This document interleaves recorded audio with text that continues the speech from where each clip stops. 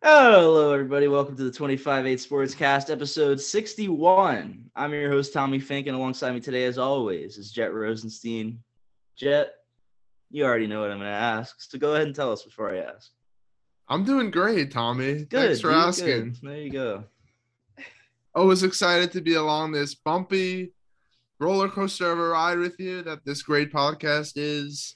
Another episode. Obviously, we missed our last episode to kind of go over the Sunday slate of games, and we had some technical difficulties with the soundboard. Well, But really what happened, you just got to check our Instagram stories, live updates 24/7. Since deleted Instagram story, but You deleted it? yeah, man. Actually? No. Yeah, Jet had some technical difficulties. I mean, I guess you can call it that. But we're back, better than ever. Speaking of, just give us an update on the player prop standings and the overall pick'em standings. Absolutely, man. I'm actually very, very happy with how this week went overall for myself. As far as the standings go for the weekly pick'em, I went 10-5 and got 2 of my 4 underdog picks correct. Tommy went 8-7 and whew, it looked like almost half the slate he picked were underdogs. He picked 3 correct underdogs out of 8 games. So 3-5 for the underdog picks for him. And now this brings our total overall to me 57-50-1, and Tommy 56-51-1. And then the underdog picks, I'm at 13-18. Tommy's at 14-22. So a nice sizable lead in the underdog department, and definitely an incremental lead, if I'm going to put it that way, in the in the overall standings. Just to me, all that says is that I take more risks, honestly. But I'm perfectly happy being one game back. Last week actually was the first Colts game this season that I picked correctly. So basically, I thought the trend was just I pick that they lose and they win. So I'm just going to start picking every team to beat them. But really, the Colts are just ass, and I don't know what they're going to do. And then the player props as well. Before we move on, I made up some more ground, and I'm very excited about it. I made up another half game, guys. 10-6 for me on the week. 9-7. So actually a game. I picked up a game. 9-7 on the week for Tommy. My record stands at I'm above 500. Let's make some noise. 47-56. Tommy is at an astounding 55-39. Wow, so that's profit. That's profit right there. 7.5 game difference right there. Looking to make up some more ground this week. Hopefully, continue moving things in the right direction for me. Yeah, and for those of our viewers that are very into prize picks, it's clear whose analysis you should listen to when we do pick props for these NFL games. For some of them, yeah. Well, I'm just going to leave it at that. Because for those who listened to our last episode, I did get all Thursday night player props correct. I was 3 for 3. I was telling you it was 2 But did you profit? Did you profit? Yes, profited. No, you did not. Yes. But the difference is I lost profit. So that's just, just goes to show I'm a face you can trust, a voice you can trust. I stand by all my picks, and so is my wallet. Right. Let's go ahead and get into our Week 9 consensus 25-8 sports power rankings, Jet. Yeah, absolutely, man. So we're like always, we're going to read 32 through 11, and then we'll do a little deeper dive. We'll fry some fish, and we'll get into the top 10 where a lot of stuff has changed even in this short time, but we saw some surprising finishes, surprising results from last week. So therefore, our power rankings will show as such. So number 32, we got a different team for the first time in quite a while. We have the Houston Texans, both consensus 32 for both of us. Then 31, the Las Vegas Raiders. 30, the Carolina Panthers. 29, the Jacksonville Jaguars. 28, the Detroit Lions. 27, the Pittsburgh Steelers. 26, the Denver Broncos. 25, the Washington Commanders. 24, the Chicago Bears. 23, the New Orleans Saints. 22, the Indianapolis Colts. 21, the Arizona Cardinals. 20, the Tampa Bay Buccaneers. 19, the New England Patriots. 18, the Los Angeles Rams. 17, the Green Bay Packers. 16, the Atlanta Falcons. 15, the New York Jets. 14, the Los Angeles Chargers. 13, the Cleveland Browns. 12, the Cincinnati Bengals. And 11, the New York Giants. Anything in particular stand out, or do you want me to just go over some of the ones that were pretty far apart on? You had the Colts pretty high. I have the Colts at 20, so 7 spots higher than you do. I have the Colts at 27, a little bit high in my opinion. Yeah, I mean, they had the game. They had the game, and then obviously they blew it. Obviously not what you want to see. Sam Ehlinger didn't look bad. I don't know if you have a different take on him, but I don't. Well, here's the thing. I last week was my first week not watching Colts games until Frank Reich is fired. So, and this is the first time I haven't watched a Colts game in probably 5 years since the last time I missed a Colts game. And here's the thing. I didn't miss it. I really didn't miss it. I saved myself the stress. The only thing I saw was what was on NFL Red Zone. And, I had a happy Sunday as opposed to what I would have had I been watching and had I falsely give myself hope and thinking that the Colts have a chance at, making the playoffs and beyond this year. My attention is shifted to baseball. I don't know if any of you guys know that. Jed, I don't know if you knew the Phillies are in the World Series right now. Absolutely. But yeah, that doesn't have much to do with anything right now, but we will talk about that later. So Ehlinger, from what I saw, he looked all right. Frank Reich didn't really – actually, you know what? Let me break it down really quickly. Frank Reich didn't let him throw the ball that much because I don't know what Reich thought he had to lose by letting Ehlinger throw the ball. There's literally 2 outcomes that could happen if we let Ehlinger play. We lose, he sucks, we go all the way down to the top of the draft board, or he plays well and we win and we make the playoffs. Frank Reich, just another dipshitted decision by him. And we also fired our offensive coordinator this week, who, by the way, does not call offensive plays. So, you guys can just kind of tell me the definition of scapegoat, because if that's not what shows up, then I don't know what will. Fair enough. Yeah, I mean that move definitely doesn't matter. I mean, yeah, like you said, it's just shows that Frank Reich is being the scapegoat in this situation. Obviously, casting the blame on others, and I believe this is probably his final season. I don't know if you think the Colts will stick with him. I don't see a reason they should, but Irsay and Ballard backed Reich, and they did say that his job isn't in danger. So, well, he's got. In my opinion, he's the 32nd best head coach in football right now.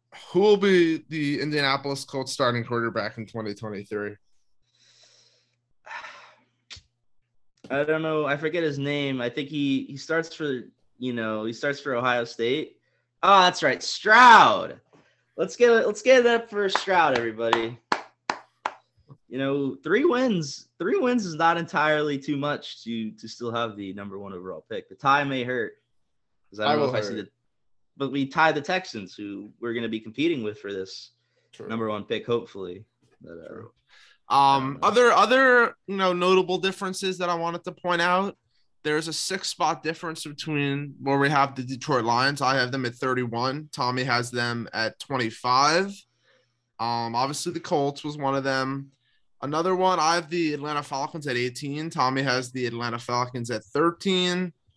I have the Cleveland Browns at 16. Tommy has the Cleveland Browns at 11. Any of those, stand out to you?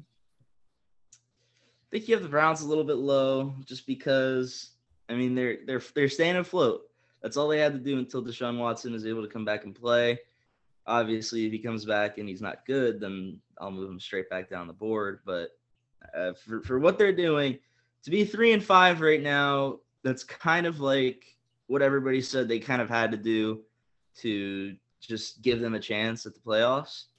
And I don't know, Deshaun Watson, when he was with the Texans with a much worse roster, was a shoe-in for the playoffs every single season back when he was playing every year, obviously. Yeah, I was just looking back at my confidential records to see where I had the Cleveland Browns through 8 games, and I had them at 2-6. So, Okay. you know, a game difference, obviously, and they're in a better spot than I think most people thought they maybe would be without Deshaun Watson. Yeah. And Jacoby Brissett has played pretty well, and Deshaun Watson is right around the corner. And we don't know if Deshaun Watson will be his, normal self in the preseason. It definitely look rusty, but Right. I think it'll definitely take a few games for him to get back to where he was. And I still think the Browns aren't going to make the playoffs, though. So what game did you hammer real hard that the Browns were going to lose, but they did actually win? Let's take a look. I had so the 2 wins I had for the Browns were the Jets and the Falcons. They lost to the Jets, and they lost to the Falcons too, right? I'm pretty sure that they did lose the Falcons. It was like it was either overtime or like a last second. It was one of those games that was close. Yeah, I believe they lost to the Falcons. So the Browns, the wins that they do have that I was wrong about. The Browns beat the Panthers, they beat the Bengals, and I believe they beat the Steelers week 3. No, so the Falcons won 23-20. Yeah. Okay. Or yeah, that's what we said. Yeah, that's what we said. It's all right. And great analysis there. Keep following that analysis. Was that a player prop? Was that a player prop or was that a memory check? I'm not too sure what we're trying to get at here. We're from Hard Rock. But let's get into the top 10. Enough of these teams that are irrelevant, don't matter, are led by Frank Reich. Yeah, absolutely, man. So let's get into the top 10, man. 10, we have the Seattle Seahawks. I have them at number 12. Tommy has them at number 10. Obviously, a pretty big win, beating the Giants, who only had 1 loss coming into. Was it though? Yeah, it is. The Giants were playing really good football, and we get it. Seattle's a very tough place to play in, regardless of who's on the team. But the Seahawks have looked very, very good so far this year. Obviously, Russell Wilson was the problem to begin with. It wasn't Pete Carroll. Geno Smith has been suitable enough to be a decent replacement. Obviously, they have all those offensive weapons, the emergence of Kenneth Walker. Defense, yeah, it doesn't have a ton of talent across the board, but they're getting the job done. Seattle Seahawks, we didn't think they would sniff anywhere near the top 10, and we got them in the top 10 heading into week number 9.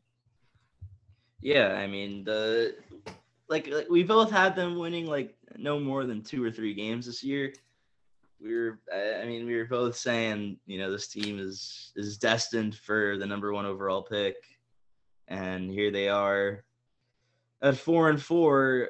Aren't they leading the West currently? I believe so. What's the Niners record? The Niners the Niners might be 4-4 as well. No, the Seahawks are 5-3. The 49ers are 4-4. The Seahawks are 5. That's 5-3. Crazy. It really is crazy. 3-game winning streak. And I believe they play the Cardinals this week.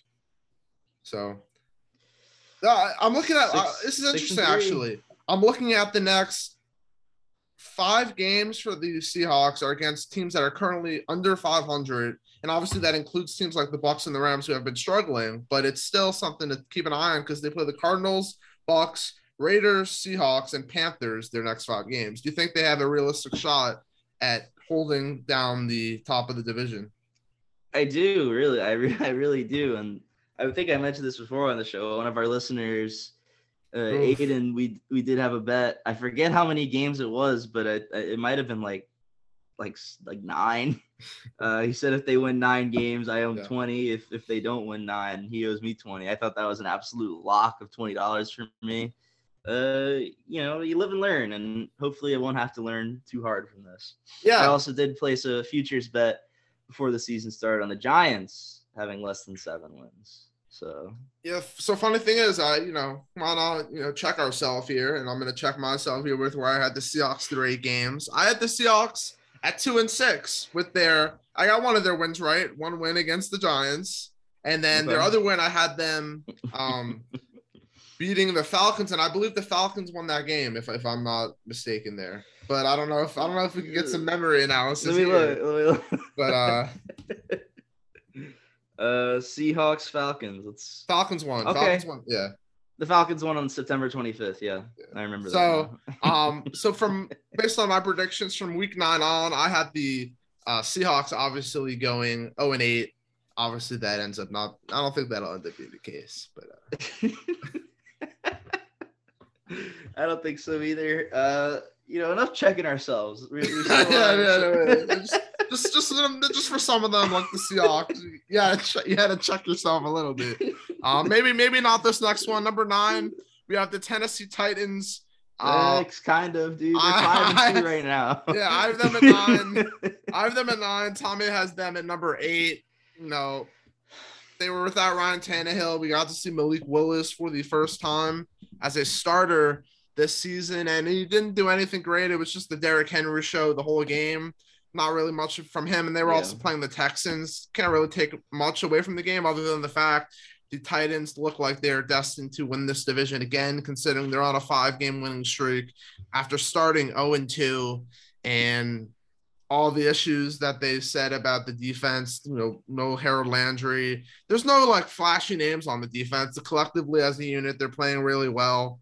And I know Tommy is going to start choking up once he starts talking about this, but anything you want to add? No, I'm absolutely fine. It's the same thing, dude. I mean, we both tagged this team. It's becoming increasingly apparent that our in-season analysis is much better than our out-of-season analysis. Yeah. Granted, this was our first off-season of the podcast.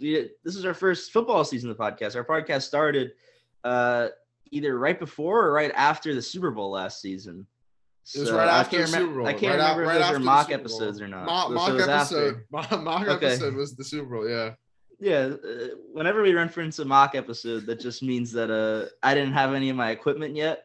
So for about 2 months, we were just doing these podcasts, but not releasing them to anybody. They're stored somewhere in the 25/8 time capsule. Maybe 5-year anniversary of the first one. Insider access, $12.99 a month to get a glimpse of all that content. So. Exactly, and maybe if you want a glimpse of what it may have looked like, go listen to episode 0.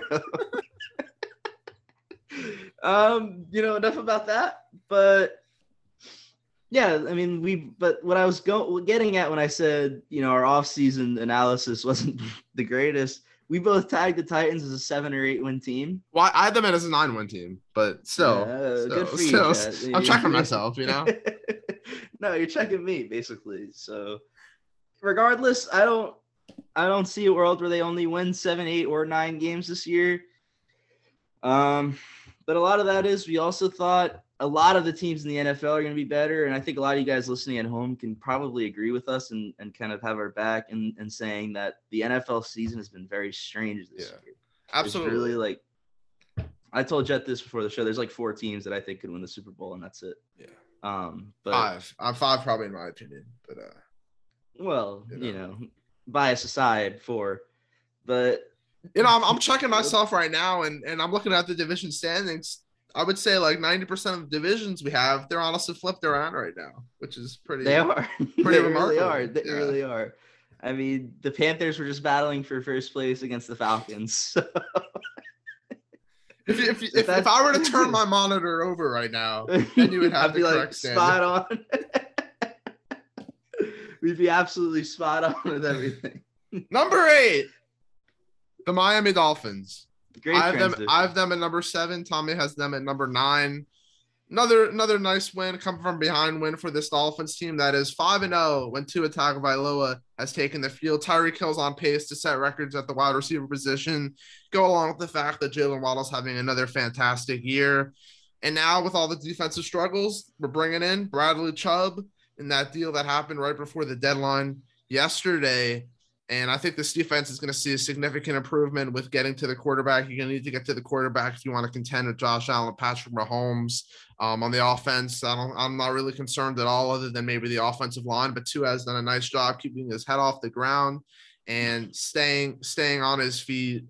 Looks good as ever. He is the franchise quarterback. He is going to get paid after we make a nice run in the playoffs this year. Yeah, I have some concerns for the Dolphins because they were the same team last year, plus Tyreek Hill now this year. And last year, that defense was the highlight. And, we were told if we get a contending offense, then this team is going to be scary. And I kind of agreed with that statement. And when they got Tyreek Hill, I was higher on the Dolphins than I was prior to that. I had them going 12-5 this year, actually. But the thing is, they're now letting up quite a few points to bad offenses. The Lions, obviously, is the most recent example of that. It's given up 27 points and really given up points on all of the first 4 drives that the Lions had. And starting the game down 14-0, I actually live bet the game. I knew the Dolphins were going to win. I live bet the game, Dolphins money line. It was like, I think it was like 100 to win 250 or something. It was something crazy odds. I knew the Lions weren't going to hold on to being a serious opponent. But yeah, I'm a little concerned about the Dolphins defense. The offense has been firing in all cylinders. But I'm going to need the Dolphins defense to step up before I tag them as serious contenders. They will, and I would have been concerned too if it wasn't for this acquisition of Bradley Chubb. Obviously, there's still issues with the secondary. You got to admit, that's a massive overpay. Not at all. Not even close. Especially we're about to extend him. It's not an overpay at all. A first for a guy that's 26 years old and is one of the most underrated pass rushers, I think, in the NFL. I thought that about Yannick Ngakoue. So, who really knows what we're getting from these AFC West teams? Fair. I just can't see a first because currently it is a rental. He's currently a rental. He hasn't been extended. Yeah. A first and Chase Edmonds, who, it hurts to lose 2.8 yards per carry wherever you can lose it. But a first and Chase Edmonds for a rental, I think. But what if it's not a rental though? But if they get a really good contract, I think he's going to want to be paid more than he should be anyway. I still think that depending on obviously who the Broncos can get with that pick, I think the Broncos have a really good chance to win this trade. Like air quotes around win, because who really wins trades years down the line? But I think there's potential for both teams to win the trade. But it didn't strike me as like, now the Dolphins are serious. That's fine. I mean, I trust the Dolphins front office. I mean, the last several first round picks that they had to trade ended up going into some form of Jalen Waddle, Tyreek Hill, and now Bradley Chubb. I kind of like the sound of that. I don't know about you, but it seems pretty good down in South Beach at the Rock where it's bumping right now. Let me quick. What did the Bears get for Robert Quinn? A 4th rounder, or is it 5th rounder? That's something. So that's like he's also so much older. He is 6 years older. Yeah. But the thing is like if you can't retain Bradley Chubb and he can't retain his play for another 6 years, they don't make that trade unless they know for sure they're going to retain Bradley Chubb. I don't know. I've seen free agents before, Jet. He's not going anywhere. He just took Chase Edmonds' number. He's here to stay. That's why you traded him. We'll throw him in. Fuck him. You want number 2? We'll give it to you. Get out of here. Number 7. The Baltimore Ravens. I have them at number 8. Tommy has them at number 7. Obviously, they also made some very, very nice moves at the trade deadline, adding Roquan Smith to a defense that, has looked okay, and a lot of injuries always with this Ravens team on both sides of the ball. More so on the offensive side of the ball. Rashad Bateman now out. J.K. Dobbins has been out, but this Ravens Mark Andrews just got hurt too. Mark Andrews as well. Yeah, Ravens team beat a struggling Tampa Bay team on the road last week. Didn't do really anything unbelievable. It was just a type of game where they were just not playing a good opponent at the time. But I mean, I still think there still should be high expectations for this Ravens team, especially in that race for the AFC North, where both teams, have their ups and downs. It seems like so far this season, but um, Ravens top 10 team right now. Yeah, no doubt about it. And Roquan Smith, I think, really is, if he's not the best linebacker in football, he's second or third. And, you can't really debate that. So to add a guy of this caliber, it doesn't matter what the position is. If you can have such a massive positional advantage and add it to an already good football team, it's going to make your team a lot better. And the Ravens linebackers weren't really, wowing you. Roquan Smith is more of like a coverage back, off ball linebacker. And I think he's going to be able to do a lot of things that, maybe Patrick Queen wasn't able to do for this Ravens team. Mm-hmm. And, you combine both of them, I think this defense, at least in the middle, is going to be tough to beat. Absolutely, man. Number 6, we have the San Francisco 49ers. I have them at number 6. Tommy is now high on them all of a sudden and has them at number 4. It was a good win for them. We got to see what Christian McCaffrey was really capable of. Obviously, a big win against the Rams. This offense looks really, really good, and they're going to continue to get fully healthy. I know they finally have guys back now, but now we kind of got a glimpse of what we're going to see, and that was without Deebo Samuel. So add that additional weapon in, and this team is going to be a real threat in the NFC. I still believe that the 49ers are the biggest threat to the Philadelphia Eagles come playoff time. And obviously it's just a case of what this NFC is looking like right now, but you still have the Seahawks there, and we'll see. Looks like it's going to be more of a competition between the Seahawks and 49ers than the 49ers and Rams, like we may have thought. But 49ers number 6 for me, but wouldn't be surprised if they're in the top 5 after the bye week. Yeah, the thing about the Niners is, first of all, we got to see the 2 best quarterbacks on the roster last week, and Christian McCaffrey and Jimmy Garoppolo. Trey Lance got to watch from the sidelines. The next thing about this Niners team is they're such a complete team, and it's kind of an old-ish joke, and it's not really even a joke, but their biggest opponent is Jimmy Garoppolo, and he has been for some time now. But I don't know if I can blame him for any losses, really. I don't know if I can blame what he's done on anything that the 49ers have done.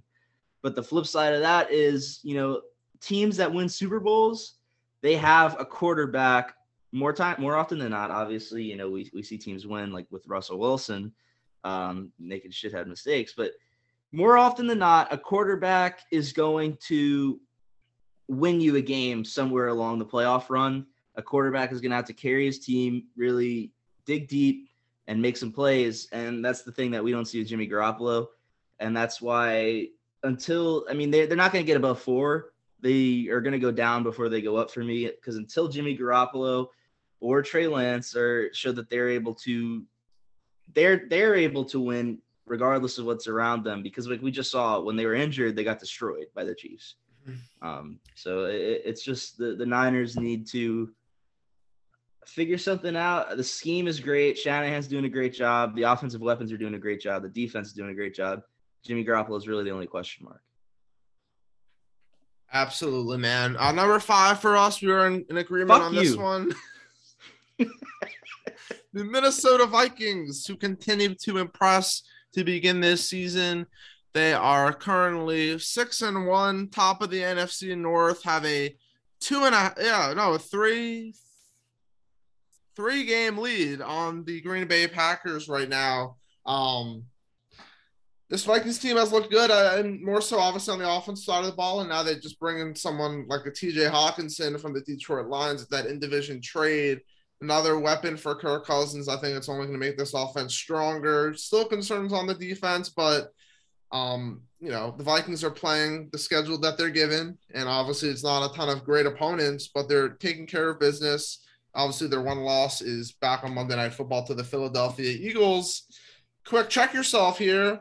I had the Minnesota Vikings with 5 wins up to this point. I had them losing to the Dolphins and also losing to the Eagles. Obviously, they didn't lose to the Dolphins because Tua wasn't playing. But Tommy, what do you think? Absolutely, man. No, yeah, I'm not gonna check myself because I did have the Vikings. I was preaching Vikings all off season. You remember that you didn't First, believe me at first, and you slowly started to hop on, and then well, all it of a was the sudden, defense. It was the well, no, defense. listen to me, and then all of a sudden I hear, I think the Vikings win this division, Tommy. You guys could go back and listen to wherever that happened. What episode that may have been? Somewhere in the 20s, probably. But yeah, I rubbed off on Jet, and for the better. Well, not everywhere though, because he definitely didn't rub off on me for the Raiders. That's for sure.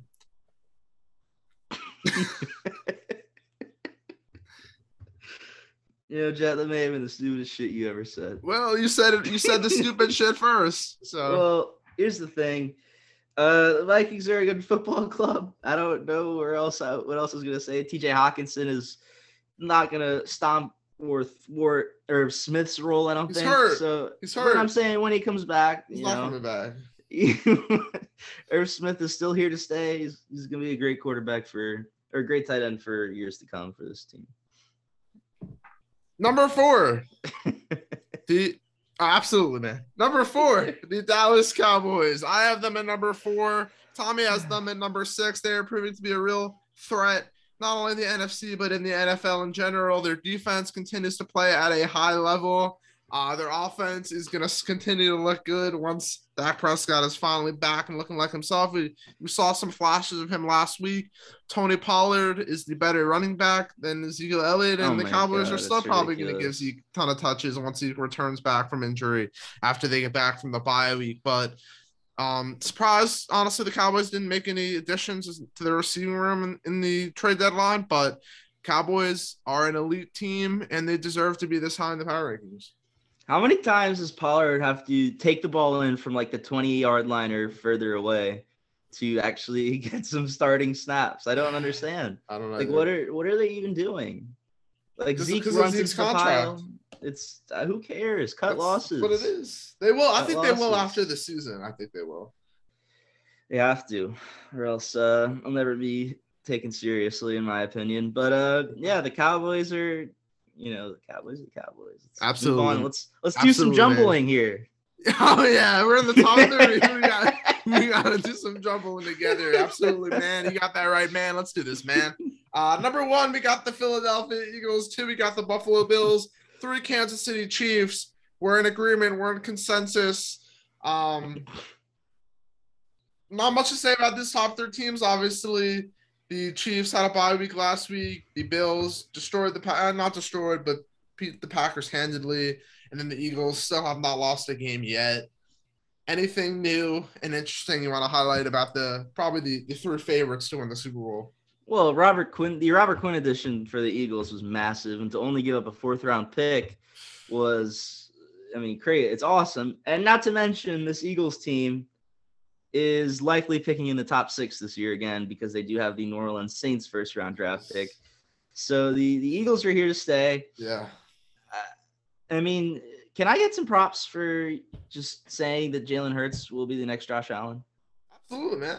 What do you want? The arm talent is there. The arm talent's there. Yeah. And I would argue the running ability is better than Josh Allen. And he's definitely more careful with the ball, as far as ball security goes. Yeah. Right. And it's hard to beat a team that's going to score if you're not getting turnovers. It's virtually impossible. So if you're going to play a team that's going to put up 28 to 25 points a game and they're not giving you the ball for free, you're not going to win. And that's exactly why the Philadelphia Eagles are 7-0, and they convincingly beat every single one of their opponents so far. Bills looked good against the Packers on Sunday Night Football, and the Chiefs just coming off of a bye week, but before that, absolutely destroying who I have as the 4th best team in the league, San Francisco 49ers. I think it's pretty clear cut that after these 3 teams is a massive skill drop-off for the rest of the NFL. Only out of those 3 teams, the only ones defeating them outside of the top 3 are the Dolphins and Colts. So that's something to keep an eye out. Dolphins beating the Bills, Colts beating the Chiefs. and the Bills beating the Chiefs. Those are the only 3 losses among the top 3 And teams. one of those teams is not like the other. Spot the difference. Well, I couldn't. So Yeah. let's go ahead and move on to Thursday Night Football, Jet. But we'll do that after we talk about baseball, or do you want to talk about football first? No, I like to stay on that NFL mood. I'm in the mood now. By the way, the NBA season started. Just, throwing that out there. Have the Lakers won a game yet? They did. I bet against them, and they won against the Nuggets. That's their only win. Well, congrats to them. No, seriously, congrats to them. Eagles and Texans. Looks like it's going to be a close game. Yeah, man. 1-5-1 versus 7-0-0. Jets to douchebag. Jalen Hurts versus Davis Mills. The QB comparison couldn't really get much closer. QB rating is only a difference of 25 points. Say the line. Say the line, and I'll bring out the hammer. The line is the Eagles are favored to win by 2 touchdowns and 2 extra points. Minus 14 in this one. Am I gonna hear from you? This is a tough one. I don't think I can hammer this one. Okay. Say it was minus 9.5. Are you hammering? Yeah. Okay. Yeah. 10.5. I think they win by 10. Okay. So, I don't know. It's the Texans are bad. They're really bad. They are. But it's a Thursday night game, and crazy stuff happens on Thursday night. The Eagles probably won't even be up to par with how they usually are playing, being it's a short week. Right. Therefore, I want to say that I'm going to just, use a screwdriver on this line. Do I have to wait for a prop, or No, do we get to continue the show? Just you know what? Screw the screwdrivers. I'm putting some pliers on this line. Yeah, this is a sports show. I don't really know what's going on over in Jets' neck of the woods right now. I'm actually going to take the Texans to cover this spread. I think the Texans are going to cover 14 fairly easily here. The total set at 44.5. And for that to happen and for the spread to be a decent spread, that would either mean one of 2 things. That would mean that the Eagles blow out the Texans 34-10, or it's going to be a closer game like 24-20 or 28-17. And in both of those second final scores, the Texans cover the spread. And so that's what I'm thinking for now, because I'm not seeing on a Thursday night game a 34-10 finish or like a 35-7. Like, I don't think that happens. The Eagles have been kind of showing tendencies to let up off the gas a little bit. They showed that when they almost blew a 21-0 lead to the Cowboys on Sunday Night Football. And they also almost lost to the Lions earlier in the season, late in the game. So I'm gonna stick with the Texans to cover the spread here, but I do have the Eagles winning outright, Jet. Yeah, I do have the Eagles winning as well. I don't think they're going to cover that spread. I like I said, I think it's going to be a 10-point victory for the Philadelphia Eagles. It'll be a decent game just because of how good the Eagles are, and we'll get to see them, prime time instead of watching the Broncos for a 12th game in a row on prime time. But Nice. I want to get to some player prop picks. Say that 3 times fast. Okay. Will do. Miles Sanders of the Philadelphia Eagles going up against a really, really bad Houston Texans rushing attack that just gave up over 200 yards to Derrick Henry. Miles Sanders' prize player prop is set at 92.5 rushing plus receiving yards. We're doing a combo here, jumbling it together. He has hit this number in 1 of his past 5 games. Do you think he goes over or under this number? I think he goes under this number. I don't see the Eagles being super eager to run the football. And when they do, it's not always Miles Sanders. And he also has not been involved in the receiving game at all this season.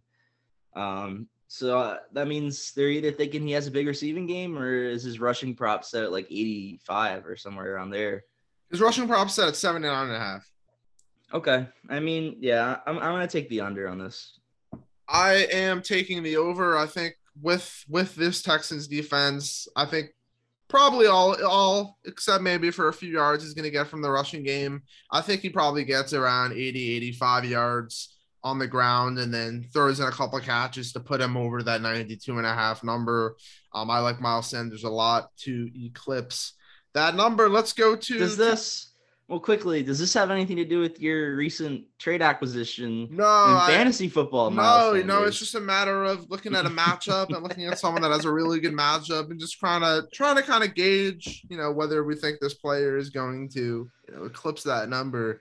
AJ Brown, another guy we should talk about here, obviously had a huge game against the Pittsburgh Steelers last week where he went absolutely off and kind of showed what he was capable of doing. Let's talk about his receptions player prop, which is set at 5 receptions. He has hit or went above that number in 4 of the past 5 games. What do you think? Do you think AJ Brown goes over or under that number? I think he goes over it, and I think he does it in the first half because I think we're going to see a lot of running the football in the second half from the Eagles. Absolutely. So give me AJ Brown. I like to think that he's going to go over here, but I just have this weird feeling that he's going to go under, and that we see some sort of Devontae Smith type game in this one where he kind of has the spotlight on him. So therefore, I think they have been alternating, really. Right. Yeah, they have. I think this type of game where the Eagles don't really have to pass the ball to begin with, and therefore I'm going to say that AJ Brown will hit the under for 5 receptions. I fucking respect that, Jet. I appreciate taking some risks. Other, unlike some others on this show. You know what? Let's we should give the Texans some love. We can't just do all Eagles player props here. Let's do a Davis Mills player prop, and I'm intrigued by this one, and I don't know if you are or not. But I find this one very fascinating.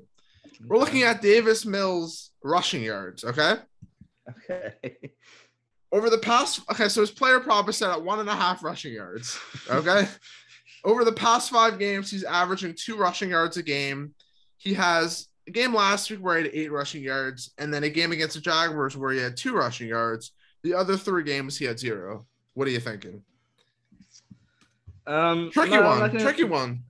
I'm going under. I'm not seeing any QB sneaks in this one. So I'm going to say Davis Mills goes under 1.5 rushing yards. It's a tough one. You never know when he's going to break away for one. No, but I think they want to keep the franchise safe. Yeah. They're not going to send him outside the pocket too much. I'm going to say the under as well. I think 1.5 is just too steep of a hill to climb.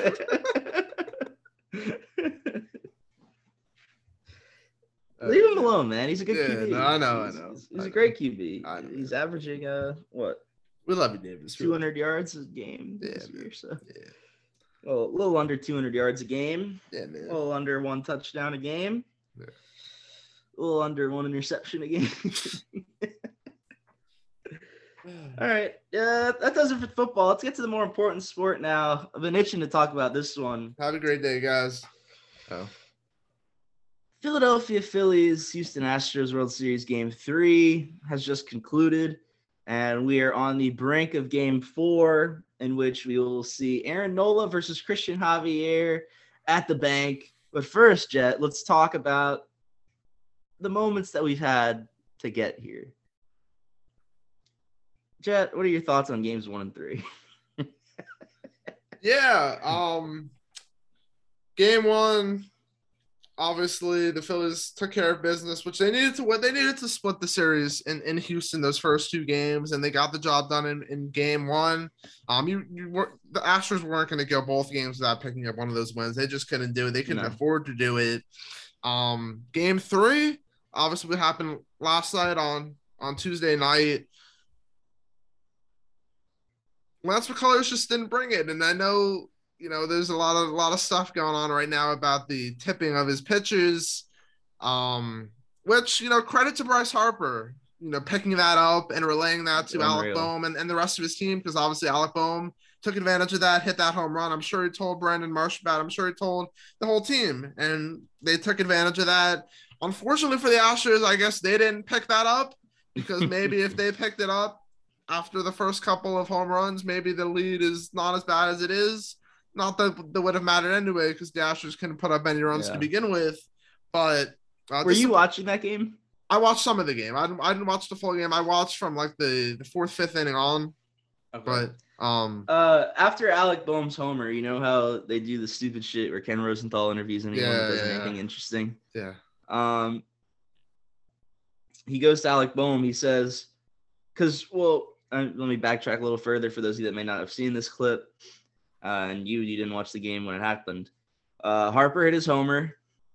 He gets into the dugout, immediately goes, Boehm, Alec, calls Alec Boehm over, whispers in his ear, covering his mouth like super secretive. It was honestly like, it could have been very sketchy. And saying whatever the fuck he said. Alec then goes, what's his name? Nick Castellanos ended the inning. And then the first pitch of the next inning, Alec Boehm drives a two-seamer that never got more than 15 feet off the ground over the left field wall. Ken Rosenthal goes to Boehm, and they do this stupid interview. We saw Bryce call you over from the on-deck circle. You mind telling us, what was that conversation about? Alec looks at the camera, starts laughing his ass off, and says, well, that's between me and him. And then continues to laugh in the camera and never says another word. And then Ken says, back to you.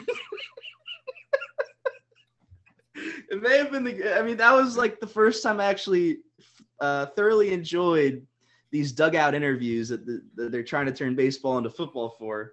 But no, it was hilarious. It really was. If you haven't seen that clip, go watch it. It's very funny. But yeah, as a Phillies fan, I am unbelievably happy with where the Phillies are right now. I think, and I told Jet this off the show, and I told everybody on air. I think that whoever wins the game one has a serious advantage in this series, just because it was like it's the same thing for both of these teams. I mentioned the Phillies, all these guys, this is their first time in the playoffs, regardless of age. Gene Segura was the longest tenured player to never make the playoffs. 11 years is his first playoff run. Bryce Harper made the playoffs like once. JT Realmuto obviously never did with the Marlins and the Phillies. And Nolo's homegrown Zach Wheeler was on that Mets 2015 team, but he was injured. So the young team wins game one. They keep the confidence. And on the flip side, if the Astros had won game one, it crushes the Phillies' confidence. And it also helps the Astros' confidence because they are still in the technical rut of never winning what would be widely considered to be a real ring. So what are your thoughts on kind of how do you think game one had an effect on maybe game three? Because like we both mentioned, it's impossible to go into Houston and win both. Yeah, I mean, I don't really hold much weight into. I know there's a stat out there that whoever wins game one wins the series whatever X amount of time, and I think it's like 50-60% somewhere in that range. And historically it bodes well for whoever that team is, but honestly, but you could look at it another way. Like the Phillies winning game two would have honestly could argue be better because going on that flight back to Philly.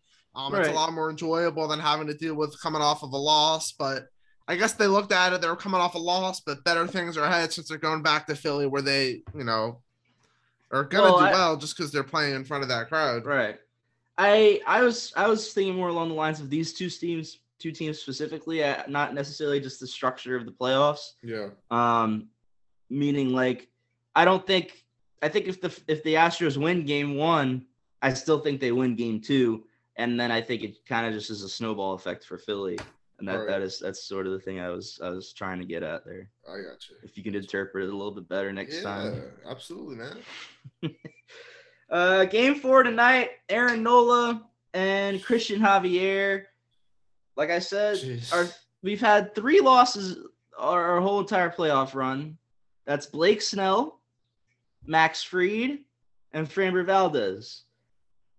What those guys have in common is that they are all lefty pitchers. or actually, I think we did beat Max. Kyle Wright is the other one, but the So what do latest they have in two. common? Listen, what?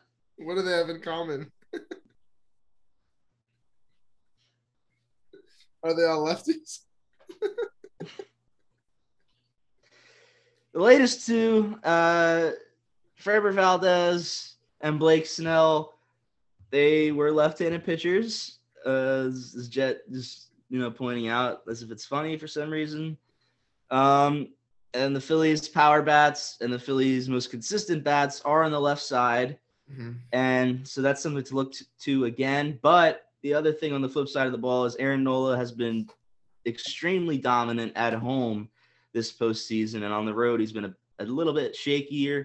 Obviously, in Game 1, he got hit around by the Astros, and so the question I have for you, Jet, is what do you make of the rain out and how that affects the rest of the series?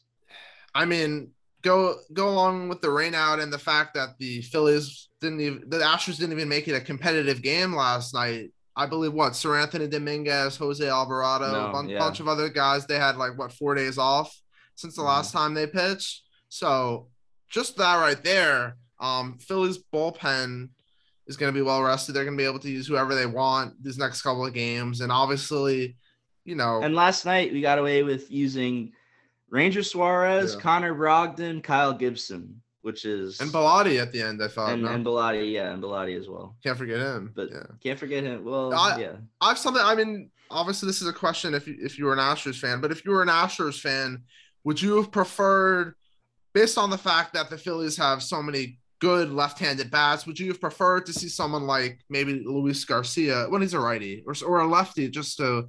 Oh, is it funny now? Is it funny now? Is it still funny? I thought it was a lefty. Okay. But the case being just a lefty in general. Having a lefty start off the game. I don't know. They don't have a good enough lefty as far as starters go. But you mean like an opener? Like an opener, yeah. Yeah. No, I mean, I don't think. I mean, I guess it works just because in the first inning you're facing Schwarber and Harper most likely. Yeah. So I guess it does work in that sense. But I've never been a big believer in the opener anyway. I think it's fairly stupid and fairly. Forget everything I just said. I thought for some reason Luis Garcia was a left-handed pitcher. Astros have one pitcher in their bullpen anyway. That's a lefty, so this probably wouldn't work anyway. Forget what I said. Cancel the episode. Let's go home. Not looking to cancel the episode, but I definitely think that the Phillies are the beneficiary of the rain out. Because the Astros, I mean, the story heading into the series was, the Astros rotation is so much deeper, which it really is, having McCullers and Javier going games 3 and 4. But the thing is now, we still have McCullers and Javier 3 and 4, but now for us, 3 and 4 turned into Ranger Suarez, who wouldn't have been available because he threw in the bullpen, and now Aaron Nola. So that it's a massive difference, really. And then in Game 5, we will see Noah Syndergaard because Zach Wheeler is facing some fatigue right now. And then if Game 6 does come to happen, we'll see Wheeler in Game 6 to face off against Framber Valdez again. Yeah, and obviously the statement I'm about to say is pretty obvious. But if the Astros don't win this game, the series is probably over just because coming back from 3-1, especially having to go up against. It's Noah Syndergaard, but you're pitching Justin Verlander, a guy that has struggled immensely in the World Series. And I don't think I get, probably going to win the Cy Young, but how could you have faith in him after what he's shown in the World Series and playoffs in general? And another thing is his bread and butter is a top down curveball. And the Phillies have been all over breaking balls this series for some reason. Yeah. With those buzzers and video cameras. Right. Yeah. Right. Yeah, we definitely had video cameras in Minute Maid. I saw something on Nick Castellanos' chest. Yeah, well, he hasn't been hitting shit, so not working. If he's using one, I'll be shocked. I really thought Nick Castellanos was gonna have a good game yesterday, actually. With the unfortunate news of the rapper Takeoff passing on. I thought. Go ahead. No, I was going to say something not related to that. I was going to say that, you finally have some defensive prowess on the diamond with Nick I know. Castellanos flashing the gold glove. Well, I was watching the game with my dad, and as soon as he made that play, Carl, Carl, some of you may know him as Papa Carl. As soon as Castellanos made the sliding catch, and then Stott made the next play, I was like, we're winning this game. And he's like, off of 2 pitches, you're going to determine that? And I was like, listen, this is the worst defensive team I've ever seen in my life. If we come out and make 2 nice plays behind Suarez to open, the confidence is through the roof. Absolutely. Yeah. So, but yeah, let's go ahead and get into the word of the day that Jed has prepared for us, and that is the word gooch valve. Yeah. So this was an interesting search, to say the least. Couldn't get a clear definition as to what this might be, but from what I'm finding, this kind of we'll call it a component. It has to do with the automobile industry. Okay. So it's the full name for it is a gooch valve gear. Basically, it's very, I'm not sure how many people out there are familiar with cars, but it's very similar to the Stevenson link motion. Oh, why didn't you just say so? For those of you who are not familiar with the Stevenson link motion, basically what it is, it's a simple design of valve gear that was widely used throughout the world for various kinds of steam engines. It was named after Robert Stephenson, but it was eventually invented by his employees. But the biggest difference between the gooch valve and then the Stephenson link motion is there's a quadrant that's fixed to the center position by means of a link. And then look inside and an intermediate link between the slide valve rod and quadrant can be moved to let so you can let either of the eccentric rods actuate the slide valve via the intermediate link. And then basically, obviously, you apply this to the steamships and then the different automobiles and the different cars and the different trucks and vans, and you got yourself a gooch valve. It's a complicated process. I probably didn't explain it as best as people probably would have wanted to hear. Oh, and one other thing, just like the Stephenson link motion was invented by Robert Stephenson, we can't forget who the gooch valve was invented by. Daniel Gooch in 1857. So basically what he was doing is he had these curved links, and his whole thing when he was going through this process, just trying to find my sources here. So basically his curved links were supported by a hanger, and the valve rod terminated in a die block capable of being moved to either the end of the link or I think also like the reverse leather. There's pictures and everything online if you kind of want to get a better visual for what this is, but well, you don't have the prop? No, I don't have the prop. Don't have the prop with me. Gonna have to go to my local valve store to go get it. But thoughts? What are we doing? It's gotta be the worst 5 minutes that will be available on Spotify. Throughout Spotify. I'm just hoping honestly that it was clear what I was describing. I know a lot of people out there aren't familiar with the automobile train industry, locomotives, all that stuff. Gooch valves are important because without them, we wouldn't have our modern day transportation that we have today. So yeah. So do you want to do the honors of relating that back to Jimmy Butler?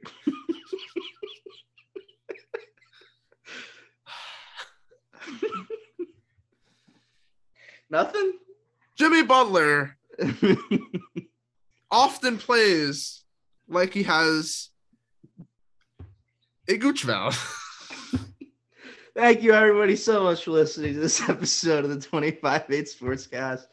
Episode 61. We hope you enjoyed it. I'm Tommy. That was Jet talking about the gooch valve and the Stephenson link motion and Robert Stephenson and Daniel Gooch. Thank you so much for listening. Have a great day.